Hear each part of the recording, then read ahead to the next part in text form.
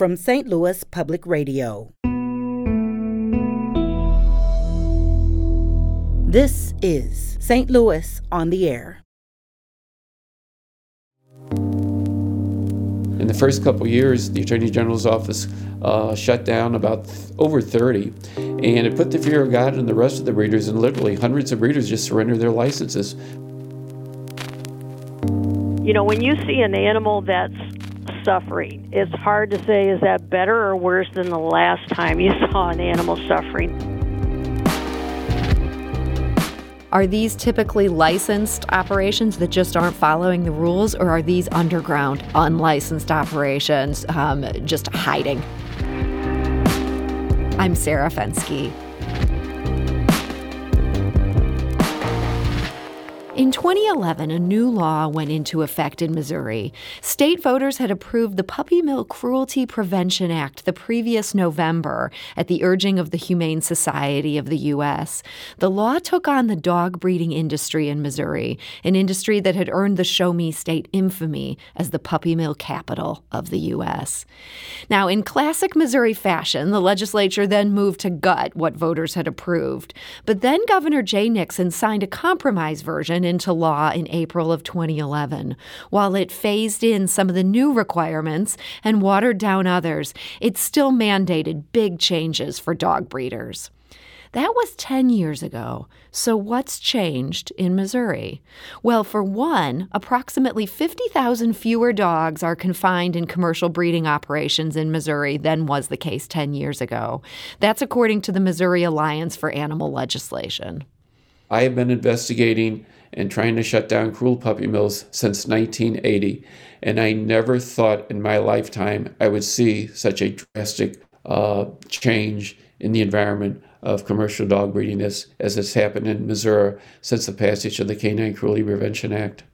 And that is the executive director for the Missouri Alliance for Animal Legislation, Bob Baker. And joining us now with more on Missouri's dog breeding industry and insight into what has changed in the past 10 years and what hasn't changed is Debbie Hill. She's Chief Operating Officer at the Humane Society of Missouri, and she also leads its Animal Cruelty Task Force. Debbie Hill, welcome to the show. Hi, Sarah. Great to be here. So, Debbie, take us back to 2010 and frankly, the couple of years even before it. What was going on in Missouri with dog breeding that got the attention of your national organization? Well, you know, Missouri for a long time has had prolific dog breeding operations, and it really was statewide and almost state encouraged, and it was a very profitable business, and that made it sometimes often a very cruel business. And we were seeing many animals suffering in these types of substandard facilities. In 2009, we had multiple high-profile puppy mill rescue cases. In fact, that year, 563 dogs were rescued from substandard puppy mill facilities. One of those took place in Greene County in Missouri that actually caught national attention and really beyond national. And actually, we had animals that traveled to the Oprah show, if you can imagine. That's how horrendous that particular case was, and it really captured the nation, and I think opened people's eyes to where that little puppy in the window comes from. So, Debbie, I want to talk a little bit about the conditions at these operations. But first, you mentioned that this was a really prolific industry here. What are the roots of this being such a popular occupation in those days in Missouri?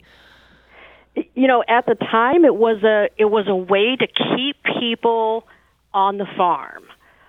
There was a transition in the agricultural community. People were leaving farms, and this seemed to be a cheap and easy way. Hey, you know, convert some of your barns and whatnot into dog breeding facilities. Doesn't take a lot of space, doesn't take a lot of time. You don't have to put much effort into it. You can cram a lot of animals in a very small space. It doesn't cost very much. And, unfortunately, that's what people did. And, you would go through and, when you raise animals like that, the mothers and fathers of those puppies never get to leave that environment. You're going through and basically picking your crop of puppies, and those get pulled off and sent to market. And, that's what the buying public would see. They wouldn't see the horrific suffering of the parents left behind and where that animal came from. People started hearing the horror stories about all the health problems sometimes these puppies would have, all the behavior problems that they would start seeing, until people started putting sort of two and two together. And then, as we were able to do rescues, because sometimes it's very hard to get on these substandard facilities, like anything else. If you're doing something that's illegal and unethical, you probably take pains to hide that. But getting onto the facilities and bringing it to the light of day, I think really started changing people's minds, and that's how change started to happen. And so for these big operations and, these kind of like substandard mills, to the point that these dogs are going on Oprah because they've endured such terrible condition, was this a matter of Missouri not enforcing laws, or was this a matter of there just not even being laws on the books? It was really a combination of both. I mean, Missouri had some laws on the books. We have the Animal Cares Facilities Act prior to the law that we're talking about today, but it really was just bare survival, and really sometimes not even that. So you mentioned the dog breeding industry in Missouri prior to 2010 to 2011. This was almost state sanctioned. Was this a good driver for the state economy? People were happy to look the other way in some quarters. Well, sure. I mean, you're certainly interested in revenue, but not revenue where the price is so high. I mean, look, if I was to grow a crop of lettuce or something, I would be required to meet certain standards because of, health and safety. And, this impacts other people, too. Remember, these animals are going into someone's home. This becomes now a member of the family. And there is a cost to doing things badly, certainly for the animal's sake itself, but also you're now transplanting some of that misery to a whole new family. And in fact, other states don't look favorably on Missouri when they see that problem transplanted, and they start getting calls from their residents going, wait a minute, I just got taken by this business in Missouri. How are you going to help me? So this was a big problem, and Missouri was developing this national reputation in precisely the way you wouldn't want to have that sort of Correct. reputation. The Humane Society of the U.S. announced it was going to do this ballot initiative. What was the reaction within the industry, people who are breeding dogs and people who are involved in this, when they made that announcement?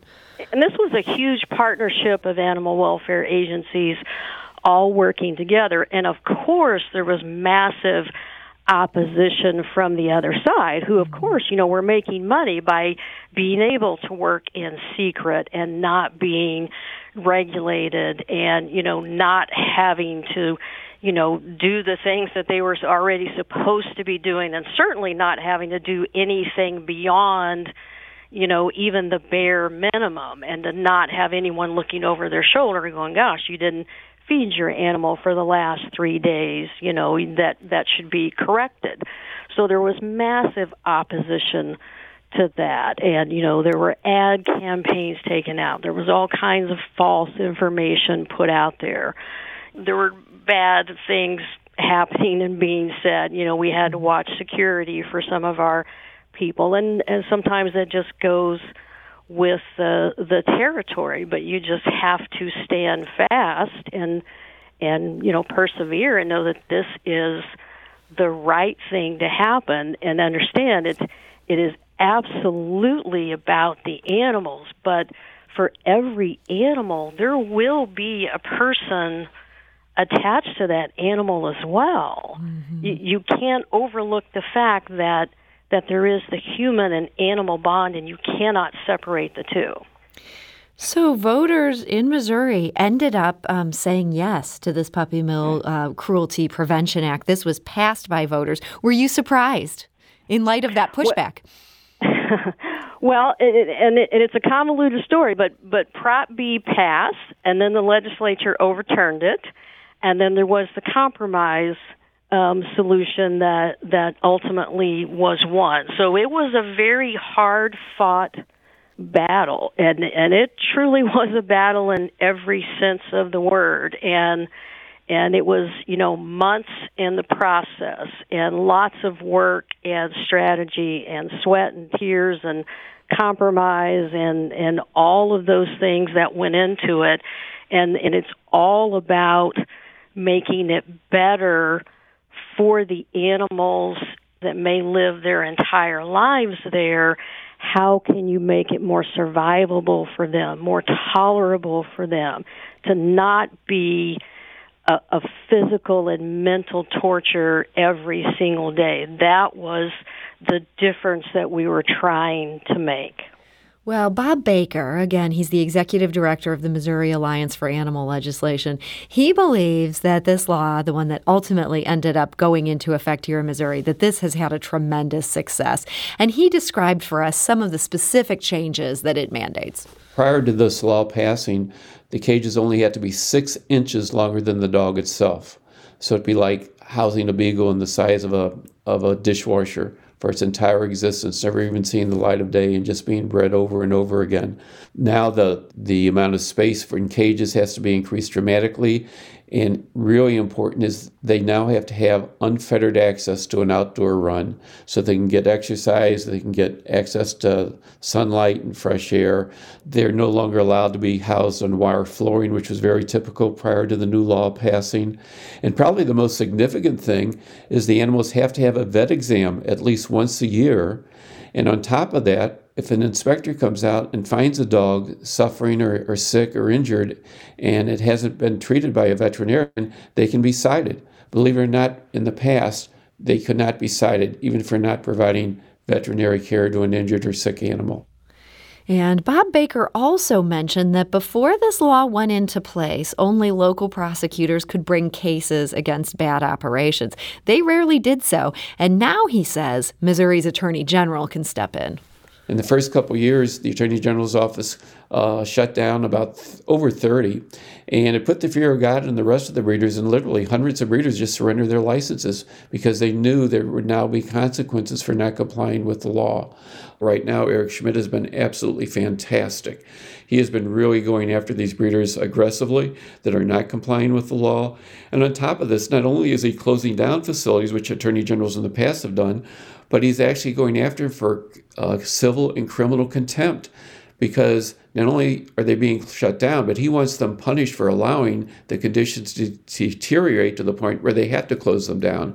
And I think this is sending a message to a lot of the breeders that you better start complying with the law, because there are consequences. Not only will you lose your license, but you can go to jail. And that, again, is Bob Baker. He's the executive director of the Missouri Alliance for Animal Legislation. So, Debbie, it sounds like after this law finally went into effect, there was a big and very swift change that happened in Missouri. There was. I think it was the wake-up call maybe that a lot of sort of the old guard of breeders needed to have. So get on board or get off. And some people chose to get off, and that was the right thing for them to do. And really, from once Prop B passed from November 2010 to October 2012, we worked with Missouri Department of Agriculture, and over 1,300 dogs came to the Humane Society of Missouri as part of that process, dogs that were voluntarily surrendered or as part of an agreement in that process and these were breeding stock animals. There certainly probably were some puppies in those groups, but these are breeding stock animals. And that's a huge number. And as Bob alluded to earlier, in the number of puppies that impacts is just tremendous and ongoing, and it really has a cumulative effect on just the overpopulation of animals in the state. And so all of that, we think, has had a cumulative impact to the better as far as reducing numbers of animals that will end up in shelters really for years to come. So it truly was a tremendous impact that we could see very, very quickly, and then really over a period of years, because, the Canine Cruelty Prevention Act didn't all go into effect immediately. Parts of it were phased in to allow those breeders who wish to stay time to make the capital improvements to their facility, to make the enclosures larger, to get the unfettered access to the outdoors that was required. So all of that was built into the process. So really, the final product has really been enforced now for about, 5 years. We're talking today to Debbie Hill. She's the Chief Operating Officer for the Humane Society of Missouri. She also leads its Animal Cruelty Task Force. We need to take a quick break, but we'll be back shortly to continue this conversation. This is St. Louis on the Air on St. Louis Public Radio.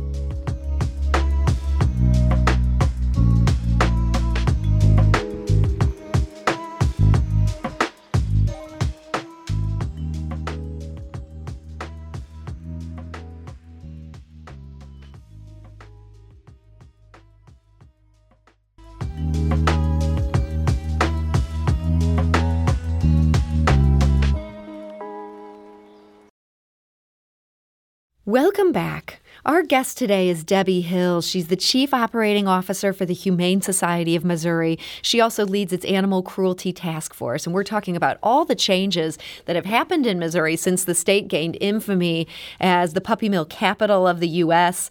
A law went into effect that changed a whole bunch of things. That was about 10 years ago that began. And as Debbie pointed out, it was a process of different things being phased in and different legislative battles to get to this point. But a lot of things have changed. Debbie, we heard earlier from Bob Baker, the executive director of the Missouri Alliance for Animal Legislation, and he mentioned that in the 2 years after this law finally went into effect, more than half of the commercial breeders in the state closed. So the state went from about 2,000 licensed dog breeders in 2009 to less than half that amount. Debbie, do we know, did they set up in other states, or did they end up just closing down, going out of business? The majority of those really closed down completely and left the industry. Now, I think there were a handful that went to other states, but the majority of those completely left the industry. Mm-hmm. So we're left with about 900 or so breeders operating in Missouri today. Those are the licensed ones. Overall, are they doing a good job? According to the Missouri Department of Agriculture, they feel that they are. Now, there's always, the process of, maintaining the regulations, going out and doing the inspections, and, keeping up with the enforcement. Enforcement is such a huge part of, this whole process. And we have seen periods in the past as administration changes, as our state veterinarian appointments change, sometimes that, doesn't necessarily maybe meet the mark, but right now I think we're in a really good place with the current administration and Missouri Department of Agriculture. As Bob mentioned, Attorney General Eric Schmidt, really putting his foot in the road right now and moving things forward, in the right direction and keeping the momentum going, and that this is the direction we want to be.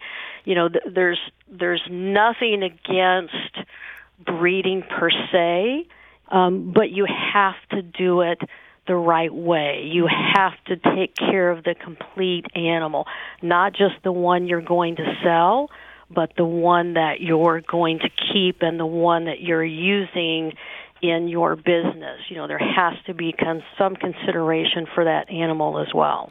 So, Debbie, the sense of the state is that most are doing a good job, and yet there are still these problem operations. A 2021 report by the Humane Society of the United States found that Missouri has more problem puppy mills than any other state. That's 21. Is what you're seeing as you work on cases like this, are these as bad as the ones in Missouri prior to 2011? I think there are certainly less of them, and the ones that I have seen, certainly most recently, there are fewer animals within them. It's hard to say, when you see an animal that's suffering, it's hard to say, is that better or worse than the last time you saw an animal suffering? It's never a good thing, and I can cite a couple of recent cases that are pretty horrendous. You see a starving animal, you see an injured animal that has not been treated, and that's not to be tolerated ever. But it's certainly not as prolific as it was. So what you're seeing today when it comes to some of these problem operations, are these typically licensed operations that just aren't following the rules, or are these underground, unlicensed operations just hiding? You see both. You still see both. And you see, some of the same issues that we saw before, like I say, not quite as prolific. Bob had mentioned about, the getting rid of the wire strand floors, and that was, one of the most important things in the Canine Cruelty Prevention Act to me was getting rid of those wire strand floors, seeing animals having to balance on those wires, for years, and seeing their mangled, torn feet and, broken limbs and exposed bones, and, those are very hard images to forget, and knowing that at least that has been alleviated, is much better. Mm-hmm. But, people looking to make a quick buck are going to look for different variety of means to do so. This may still be one of those, but, know that, there are people out there that, are going to be looking and hopefully reporting, whether it's to Humane Society of Missouri or to the Missouri Department of Agriculture or to local law enforcement. And, you probably will be stopped. Is there anything right now that you'd say, you know what, these previous package of reforms we did, this is one thing we missed. Here's where this falls short, and here's the law I would like to see on the Missouri books today? I think, you always could, do just a little bit more. Gosh, you'd love to see the size of the enclosures go a little more. If an animal has to live their entire life in some sort of an enclosure, you'd want it to be as big as certainly as possible. As far as enforcement, as people are falling short of the mark, it would be nice to shorten that administrative process time. Is just sometimes that takes, months to kind of work through the process where someone finally reaches the point where maybe their license is going to be pulled now because they've, failed so consistently. So you could shut down a bad operation a little faster. Move that along a little faster, not have it drag on, quite so long. I think it's important to maintain, veterinarians as part of the inspection force. I think when the law was passed, we had 3 veterinarians as inspectors. I think we're down to 2 now. It would be nice to have that 3rd veterinarian in the field doing inspections. And Debbie, really is that something where the state no longer is funding that position, or there's just an opening right now? I think there's an opening that has not been filled. So you'd like to see it's important. A third person in there. To have state veterinarians, and the veterinarians, are needed to testify as well. If you're having to take, the bad breeders to court, you need to have that professional staff, who can testify and to counter, the false statements that a bad breeder, may try to make in court. Mm-hmm. So, that's very important to have. Well, it's interesting thinking about this problem as it still exists on some level. As you say, not nearly as bad as it was, but it is still an issue in Missouri today. Bob Baker, who's the executive director of the Missouri Alliance for Animal Legislation, he stressed something you've also spoken about today, that this is a nationwide problem. And he notes, again, like you, that puppies bred in Missouri end up being sold in pet stores across the U.S. This is what I tell legislators in other states. This is not just a problem here in Missouri because these dogs are being sold in your state, and these dogs are oftentimes sick or have genetic defects. And so states are listening. In fact, California has banned the sale of dogs in pet stores. So has Illinois, or neighboring state of Illinois, because so many of their consumers in their states had purchased dogs that originated in Missouri, and they were sick or ill or had genetic problems. And so we're now up to 5 states that have totally banned the sale of dogs in pet stores, and over 400 municipalities have taken action themselves, and they have banned the sale of dogs in their municipalities. So it is sending a message that pet stores are not the best place to be buying a dog. And that, again, is Bob Baker of the Missouri Alliance for Animal Legislation. Debbie, do you think Missouri would ever join Illinois and get to the point where we would ban these kind of sales in pet stores when we've seen, some of these bad operations here firsthand?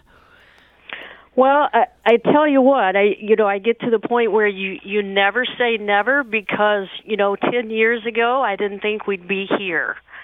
So Missouri has come a long way, and I have faith that we can move further. We might move a little slower sometimes than we would like, but I think anything is possible, and I think that's probably the direction things will be going, because I think most people demand that. Most people, when they see the facts and they see the conditions, and they see, go to our website and look at the photos of animals coming out of these types of facilities. It takes money to raise quality puppies. I mean, it just does. It's hard to do on a very short budget. And so if you're making those kinds of cuts, then, you're probably not coming out with a very good quality product. And so when you try to, ramp up and just do it with so many, many, many animals, and that's what people had tried to do in the past, it just fails and fails miserably. And we're just not going to put up with that anymore. And I think people, are, getting the calls, and they're calling and reporting, and they're calling and reporting. I hear lots of dogs barking, and, something's going on over there. And, they're calling and saying, there's something not right, and those animals are starving. And I see that, those animals are so matted they can't walk anymore. And, the animal is injured, and he's not being treated. And we cannot allow that.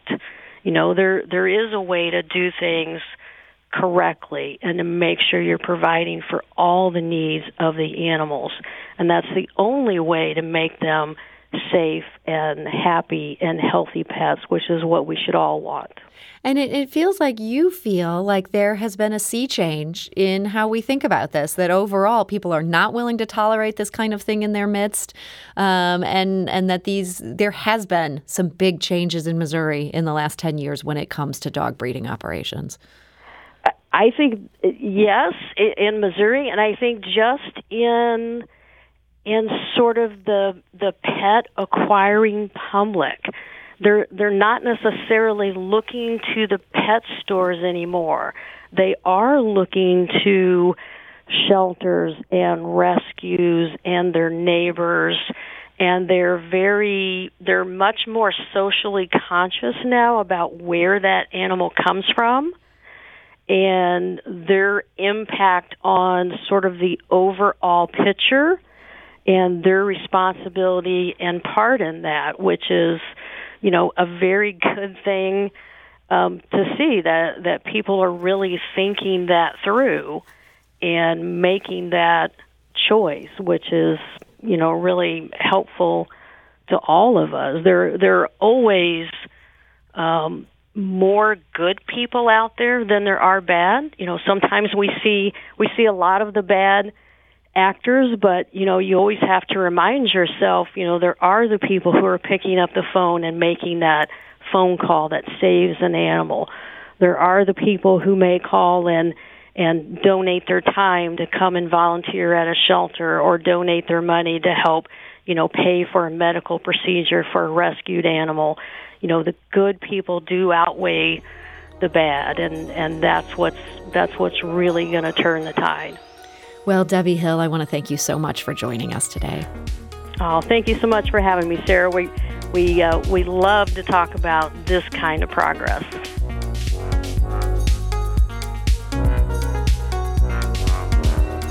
This episode was produced by Emily Woodbury, with audio engineering by Aaron Dorr and production assistance from Jane Mather-Glass. It was mixed and edited by Aaron. Our executive producer is Alex Hoyer. St. Louis on the Air is a production of St. Louis Public Radio. Understanding starts here. If you learned something new from today's episode, consider leaving us a review and rating on Apple Podcasts on the App Store. It's the easiest way to help people discover our show. We appreciate it. Thank you. St. Louis Public Radio is a member-supported service of the University of Missouri, St. Louis.